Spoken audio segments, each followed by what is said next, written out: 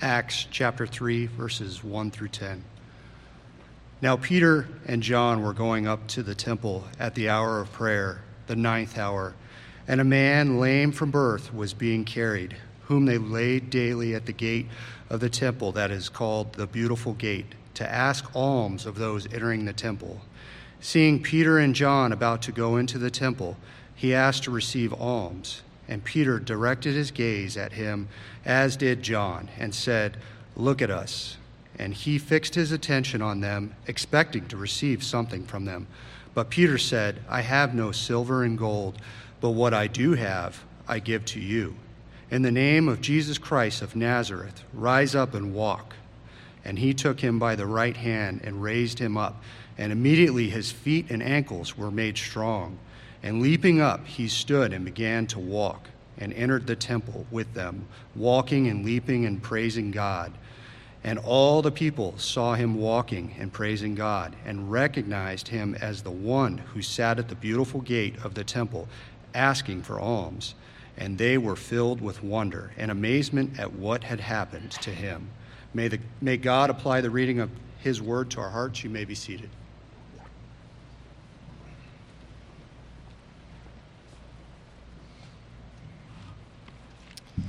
All right, it will require you to be a little bit maybe older to remember this, but I don't know if the name Xavier Roberts means anything to anyone. I'll give you the context and you may remember, but 1983, my mom was on a mission to purchase a gift for my little sister that was all the rage at the time, and it was a Cabbage Patch doll. So for those that are old enough, you may remember it was ridiculous, the frenzy there was for people to get their hands on a Cabbage Patch doll. And in fact, there was even a store in Pennsylvania where 4 people were hospitalized because of the crowd that was, the mass that was trying to get into the store when they opened to try to get a Cabbage Patch doll. And if you've seen these things, if you know them at all, like this is my opinion, there's nothing special about these dolls, right? They're not particularly intricate. They're a doll, and yet everybody was trying so hard to get these dolls that they're popular enough. Anything that's that popular, that you know there's going to be a market for ones that look very similar. But to know if you got a real Cabbage Patch doll, there was a signature on the left cheek of the doll that said Xavier Roberts. There was a signature right there, and that, if you had a Cabbage Patch doll, it was like a badge of honor to show that you had that seal, because it was a seal of authenticity. You had the real thing. And this passage that we're looking at in Acts chapter 3 is precisely that. The message that comes out of this encounter that takes place with this lame beggar is a seal of authenticity. Now, make no mistake, it is absolutely a miraculous healing. I mean, we saw Jesus throughout the course of his public ministry perform all kinds of healings, and this is no less amazing of a healing. It is, a classic kind of, I suppose you could say, kind of a rags to riches type story. You know, you've got 2 of Jesus's closest confidants. They're not just disciples. They're not just apostles. These are 2 of the people among the apostles that are the closest in relationship to Jesus, that are walking in towards the temple, and they have this encounter with this lame beggar, this crippled man who is begging for money, and his disability is so extreme that he can't even get himself there. His disability, he's got to be carried to even be put into place to beg. You are in a bad spot. If you're not only a beggar, if you're not only a cripple, but you have to be moved there by somebody else to even get in the position to beg. And not only that, we learn from this as well that he was lame from birth. There was no accident that caused him to become lame. He this was his lot in life from birth, was to be crippled, and he had little else going for him, it would seem, than the fact that he could be carried to a place of begging for money. And this healing then, when it takes place, it's so quick, it's so complete that when his ankles become strong, he is walking and he's leaping and he's praising God. So when we look at this, we can say, wow, there's so much to be encouraged by. There's so much to be appreciative of about what God did and demonstrating his mercy through the apostles on this particular man at this particular time so that it had that particular outcome. And that's all wonderful, and we can look at it and appreciate it. But if that's the extent, really, of our reading of that, we aren't even seeing the half of it. I mean, those are good things, but they're not really the most important thing. And in fact, I think what's worse is if that's the way that you look at these things, what could happen is you could develop, even if you don't say that you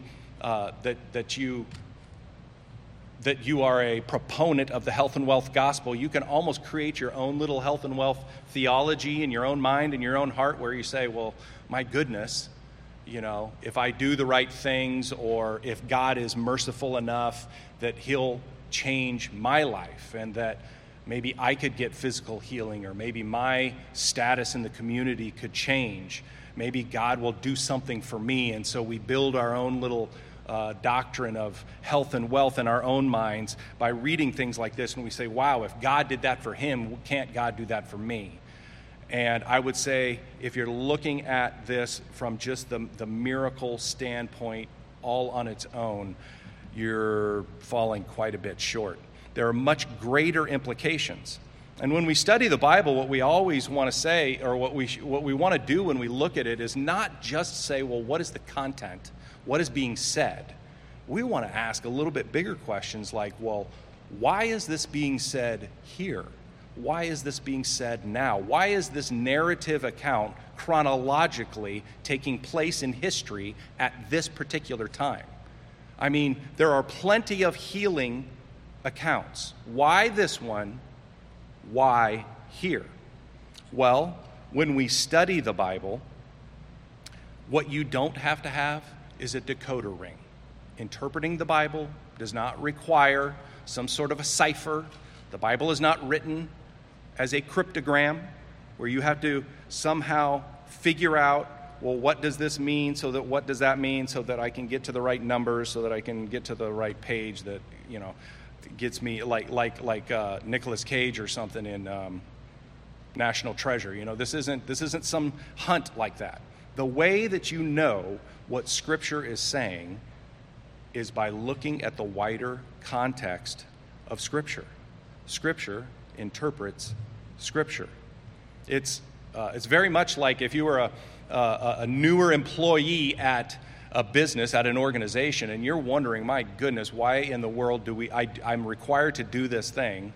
Why do I do this? And then you go to the guy who's been at the same company for 40 years, and you go talk to that guy and you say, do you have any, and you're complaining maybe even, why do we have to do this? And he goes, oh, well, let me tell you, because he's been there, right? He's got this generational knowledge. He has this institutional knowledge. He says, well, young man, let me tell you why it is that we do this. And hopefully the light goes on. You go, oh, well, actually that makes sense then.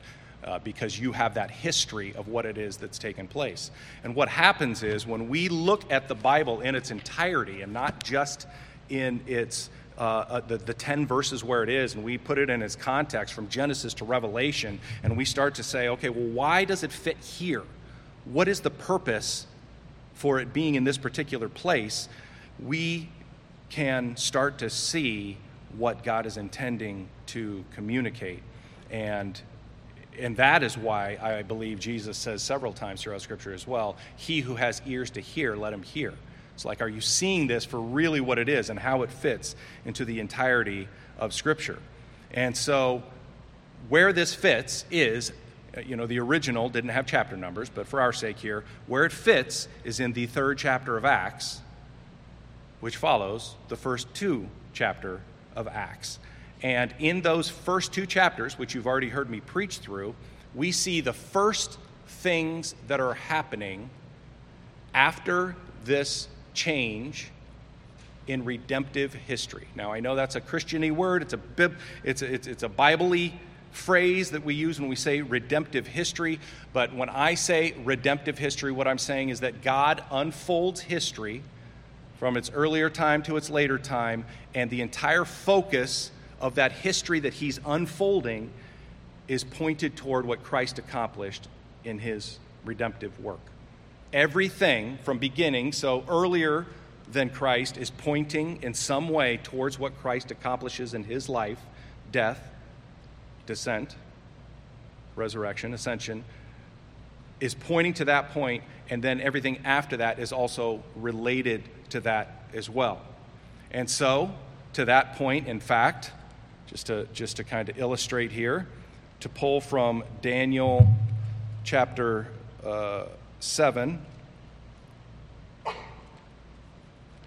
there is the prophecy, Daniel 7:13 and 14, that reads, I saw in the night visions, and behold, with the clouds of heaven, there came one like a son of man, and he came to the Ancient of Days and was presented before him. And to him was given dominion and glory and a kingdom, that all peoples, nations, and languages should serve him. His dominion is an everlasting dominion which shall not pass away, and his kingdom one that shall not be destroyed. So keep that in mind. Then, as we look at the New Testament passage as well, which comes out of Ephesians 1, verses 20 to 23, and this is what's there. Let me back it up just a little bit.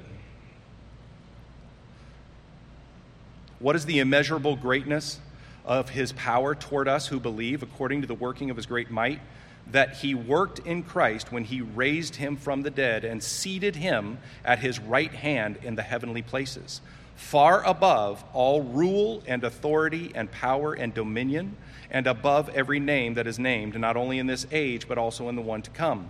And he put all things under his feet and gave him as head over all the things to the church, which is his body, the fullness of him who fills all in all. And the point I'm making with that in reading that language out of Daniel 7 and that giving of dominion, and then the Ephesians 1 of the rule and authority and power and dominion, is it's done.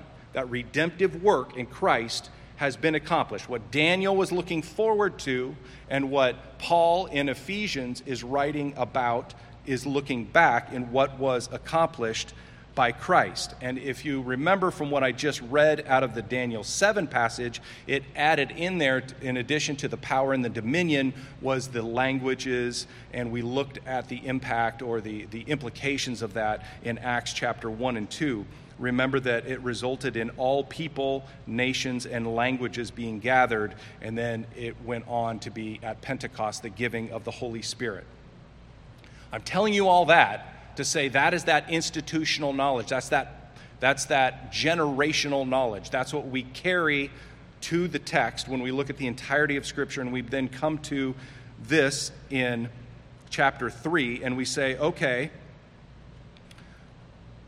in the unfolding of redemptive history, and if we say that the crease of that unfolding is what Christ accomplished in his work on the cross, then what is left of the crease is what took place in the Old Testament, and what is right of the crease is what has unfolded going forward.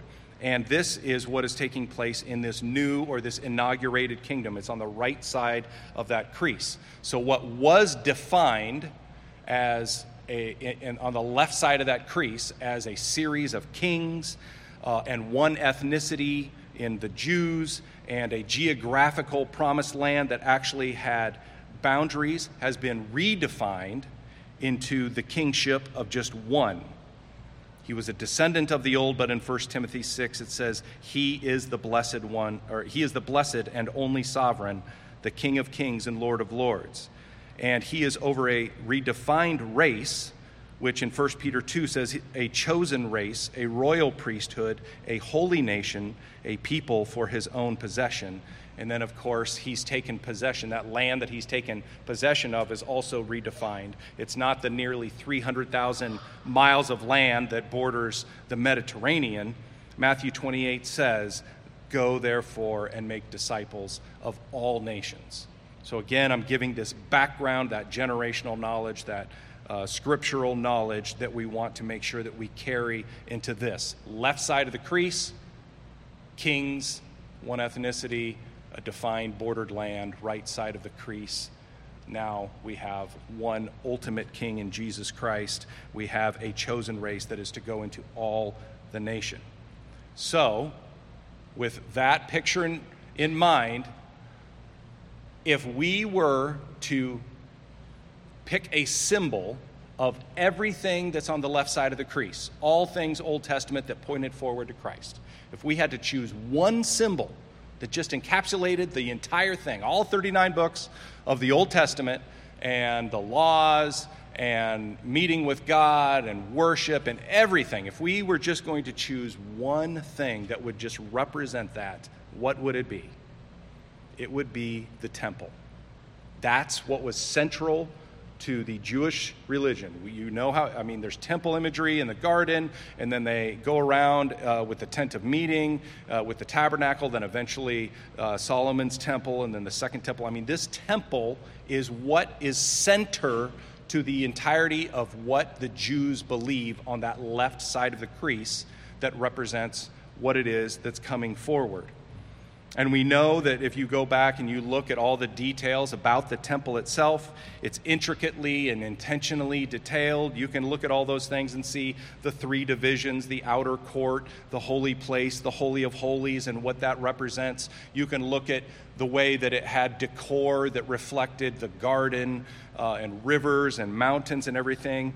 You can look at the contents of the temple and, the Ark of the Covenant and the cherubim and the mercy seat and all the things that entails. And then you can also look at the way that all of it was built and where it was placed. And every aspect that you look at the temple essentially communicates something about what God is planning to do at that, what I'm calling at that crease. And the point is, if that thing, it is as exquisite and intricately and intentionally detailed as it is a symbol of something, then when the something comes, the symbol is no longer necessary. All of that's pointing to a future thing, when the future thing has come, the thing that's pointing, the sign, the symbol, is no longer necessary. Now, the writers of the Bible, they do these literary things that help us see what is being communicated. So I just want to point out that addressing this temple issue and what is it that these Jews are going to do, or these new believers, these Christians are going to do with the temple. They've lived, think about that, thousands of years pointing toward that crease, that redemptive, that point of history that's in the middle, and they're the ones living with all that background that's supposed to be pointing forward, and they find themselves looking at face to face with that time, and now they're on the other side of it. What do you do with the temple and its leadership and the system and all of those things? And that is where we are, and we see that because, and those of you that have been around know this, that these guys write in a particular way. So it's actually the entirety of Acts chapter 3 through 5 that just deals with temple stuff. And in fact, at the end of Acts chapter 2, it says, "And day by day, attending the temple and breaking bread in their homes, they received their food with glad and generous hearts." And so this is where, and then the next account where we are today, starting in chapter 3, we have Peter and John walking up to the temple. Well, I'm going to skip all the way to the very last verse of chapter 5 and notice the similarity to that verse I just read at the end of 2. Very last verse of chapter 5, which is verse 42, says, "And every day in the temple and from house to house, they did not cease teaching and preaching that the Christ is Jesus. So you see the bookends there. This is all about the temple. It's like, all right, they've been empowered with the Holy Spirit. They're the apostles. They're the foundation of the church. Christ has already ascended. They're going out. Their first order of business is to deal with the temple stuff. They're like, well, we got to do something. I mean, this is my version. Pete's paraphrase. We got to do something about this temple because this is what everybody's looking to. This is what they've been brought up to look to. It's been there for millennia as the focal point of the Jewish religion looking toward what would be the Messiah, and the Messiah has now come, and so here they are. Now, if chapters 3 through 5 are their experiences with dealing with the temple, we narrow this down then to our 10 verses, and I just want you to see here a little repetition. So in chapter 3 and verse 1, notice it says, Peter and John were going up to the temple. Verse 2, and a man lame from birth was being carried, whom they laid daily at the gate of the temple, that is called the Beautiful Gate, to ask alms of those entering the temple. And then we go to verse 3, seeing Peter and John about to go into the temple. And then the healing account takes place between verses 4 and 7. Then you get down to verse 8. And leaping up, he stood and began to walk and entered the temple. Go on down to verse 9. And all the people saw him walking, praising God, recognized him as the one who sat at the beautiful gate of the temple asking for alms. And it is the habit of Hebrew authors, of Jewish authors, to use repetition. And this helps draw our eye in a literary way. Like I said, being able to interpret the Bible doesn't require a decoder ring, it requires familiarity. And so this is what they do. And so when we look at this account, we go, okay, we have this amazing, miraculous healing of this lame man. Praise God that he has that dramatic change in physical condition and dramatic improvement in his social standing now of not being a beggar. But we have something else going on, and it is directly tied to the temple. And the temple is the symbol of all things left side of the crease, pointing toward what it is that Christ is going to accomplish. So, with that all in mind, now you can read this thing and say, okay, the Old Testament ceremonial law had a sacrificial system, right? They required the blood of bulls and goats and sheep and lambs and all of that. All of that was the left side of the crease. And part of the rules, part of the regulations associated with bringing those animals is that none of them were allowed to be used if they had any kind of infirmity, if they had any kind of a blemish, if they were lame in any way. And in fact, you couldn't have a priest serve if he was lame in any particular way. So, if the temple is and represents a particular place where God meets in a special way with his particular people, you have a man that is unfit to enter the temple because he is lame and because he is crippled, and you have these apostles who are freshly armed with the Holy Spirit, and they have this exchange with this crippled beggar outside of the temple. Now, I do want to just mention, because I don't know if this thought came to you, well, if there's no need for the temple, then why are the apostles going to the temple? Well, they're going there because that's where the people are. They're going there. That's the hour of prayer, so people are going to be there. And during the hour of prayer, it was typical for people to bring these sacrificial animals. You'll notice they're not bringing sacrifices or anything. They're going there to preach and to teach. And in this amazing way, this is part of the beauty of Scripture, is you see the whole purpose of them going to the temple is to preach the gospel truth that has already taken place. People are coming to the temple to worship God, and they're showing up to say, basically, this has been fulfilled. I'm here to tell you the gospel. And on their way, we see in this encounter a physical demonstration of what it is that the gospel does. That's what's happening. That's the meaning of what's taking place. This man was judged to be unworthy to enter the temple. He was incapable of being in that place physically that was supposed to be a place in which God met in a special way with his people. And in God's mercy and through his power, using these apostles, he healed this man. His ankles were made strong. He stood up. He was walking and leaping and praising God. And then what did he do? He entered the temple. You'll notice the lame beggar here. He didn't clean himself up. He didn't pick himself up by his bootstraps. He had absolutely nothing to offer. And yet he received this gift. And we see at the same time that these barriers are removed from him going into the temple, is that he is made whole. Anything that prevented him from true worship of God had been removed, and he was made whole. He went from unclean to clean. He went from unholy to holy. He went from reprobate to honorable. He went from being an enemy of God to being a child of God.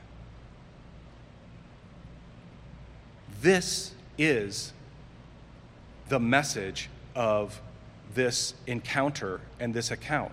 This is a physical demonstration of the truth of what Christ accomplished. They just happen to be barely on the other side of it, and they're going to the temple to do that. This is essentially the first documented miracle, the first documented exchange after we have the apostles receiving the gift of the Holy Spirit. The healing was a demonstration that future hope, that left side of the crease that they just hoped for sometime, this was a physical demonstration that future hope had become a better and present reality. In fact, this was, in a way, prophesied from Isaiah 35, verses 5 and 6, where it says, talking about that day, whenever it is that's going to happen, then the eyes of the blind shall be opened, and the ears of the deaf unstopped. Then shall the lame man leap like a deer, and the tongue of the mute sing for joy, for waters break forth in the wilderness and streams in the desert. And so what we see here in the complexity and the layers that God communicates in Scripture and through his prophets, we have, so that means people are going to be in a better state, right? Like they're going to be in a physically better state, or is this all theological and symbolic? And the answer is yes to both. We see in this healing account the fact that Isaiah's prophecy has been both fulfilled in a physical way with this particular man, but even the physical was only pointing to something that was a greater truth, which is the fact that he once was unfit and unworthy to be in the presence of God in the temple, and he was made fit. He was made worthy to be in the presence of God. And this account then serves as a seal of authenticity of what Messiah had accomplished. It is a seal of authenticity of the gospel of Jesus Christ. So that's why when we look at all of these things that are going on that we've already examined in Acts chapters 1 and 2, and we looked at all the background, and we looked at the Tower of Babel, and we went back to Genesis, and we were looking at all these things and what Jesus promised during his earthly ministry, and all these really big theological things that were coming to fulfillment in Acts 1 and 2. And then it like touches reality in Acts chapter 3 when we see them walk up to a guy and they say, well, we don't have any silver or gold, but let me tell you what I have. They have the gospel truth. And in healing him, it demonstrated that this man could be made worthy to be in the presence of God. So this means then that for the unbeliever, for those that are not Christians, you are the cripple. You're still sitting out there and unfit to be in the presence of God. There's nothing you can possibly do to pick yourselves up by your bootstraps. You can't clean yourself up enough. There aren't enough good works. You can't give enough money. You can't donate enough of your personal time to service of others to be made worthy of being in God's presence.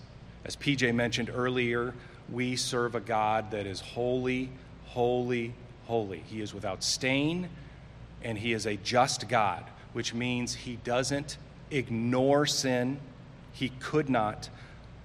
But sin can be atoned for just like this man. It can be taken away by God. You cannot, an unbeliever cannot choose to walk, cannot choose to be pure or righteous or to enter heaven any more than this man could have said, you know what, I think today I'm going to start walking.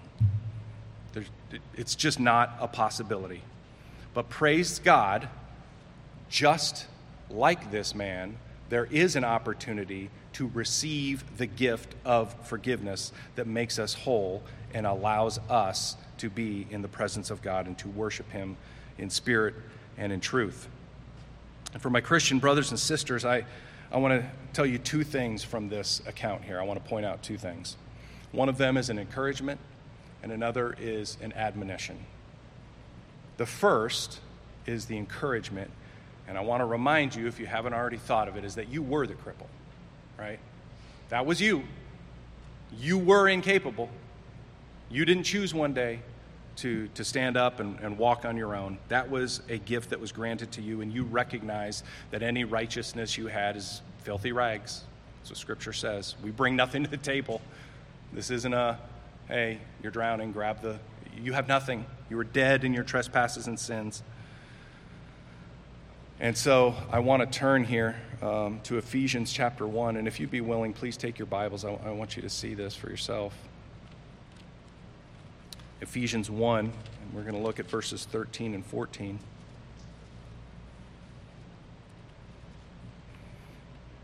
It says, in him, so of course in Christ, in him you also, when you heard the word of truth, the gospel of your salvation, and believed in him, were sealed with the promised Holy Spirit, who is the guarantee of our inheritance until we acquire possession of it to the praise of his glory.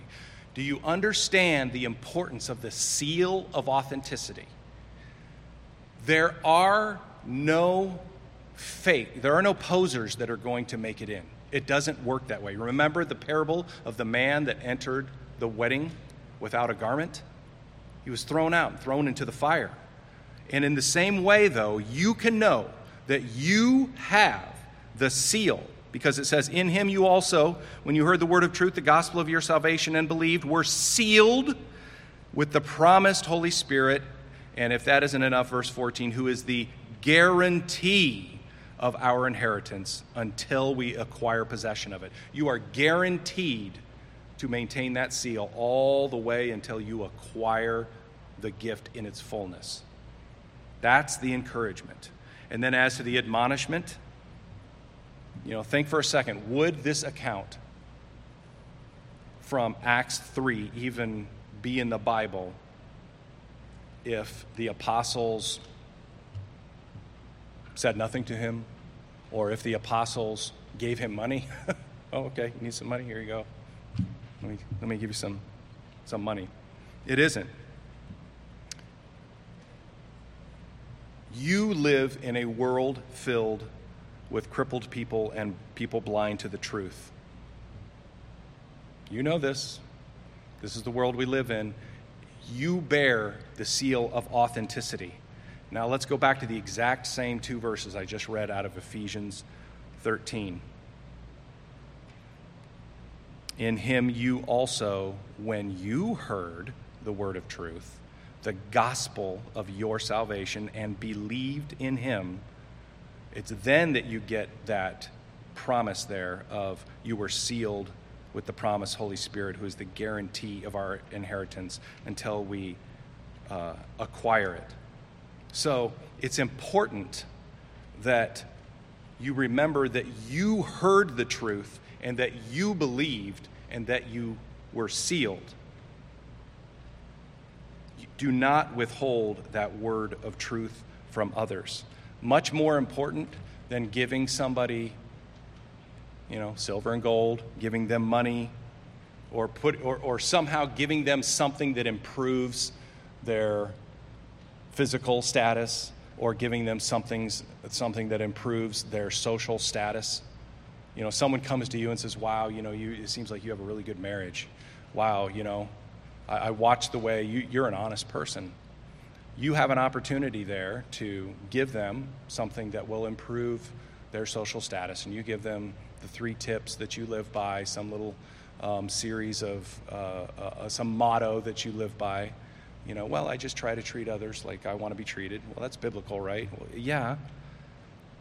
And that might improve their life in some way. But the fact of the matter is that you were sealed because you heard the truth of the gospel of your salvation, and then you believed. And so it is your responsibility, and this is the admonition, that when you are in a world and walking past in these encounters that God gives you with blind and lame,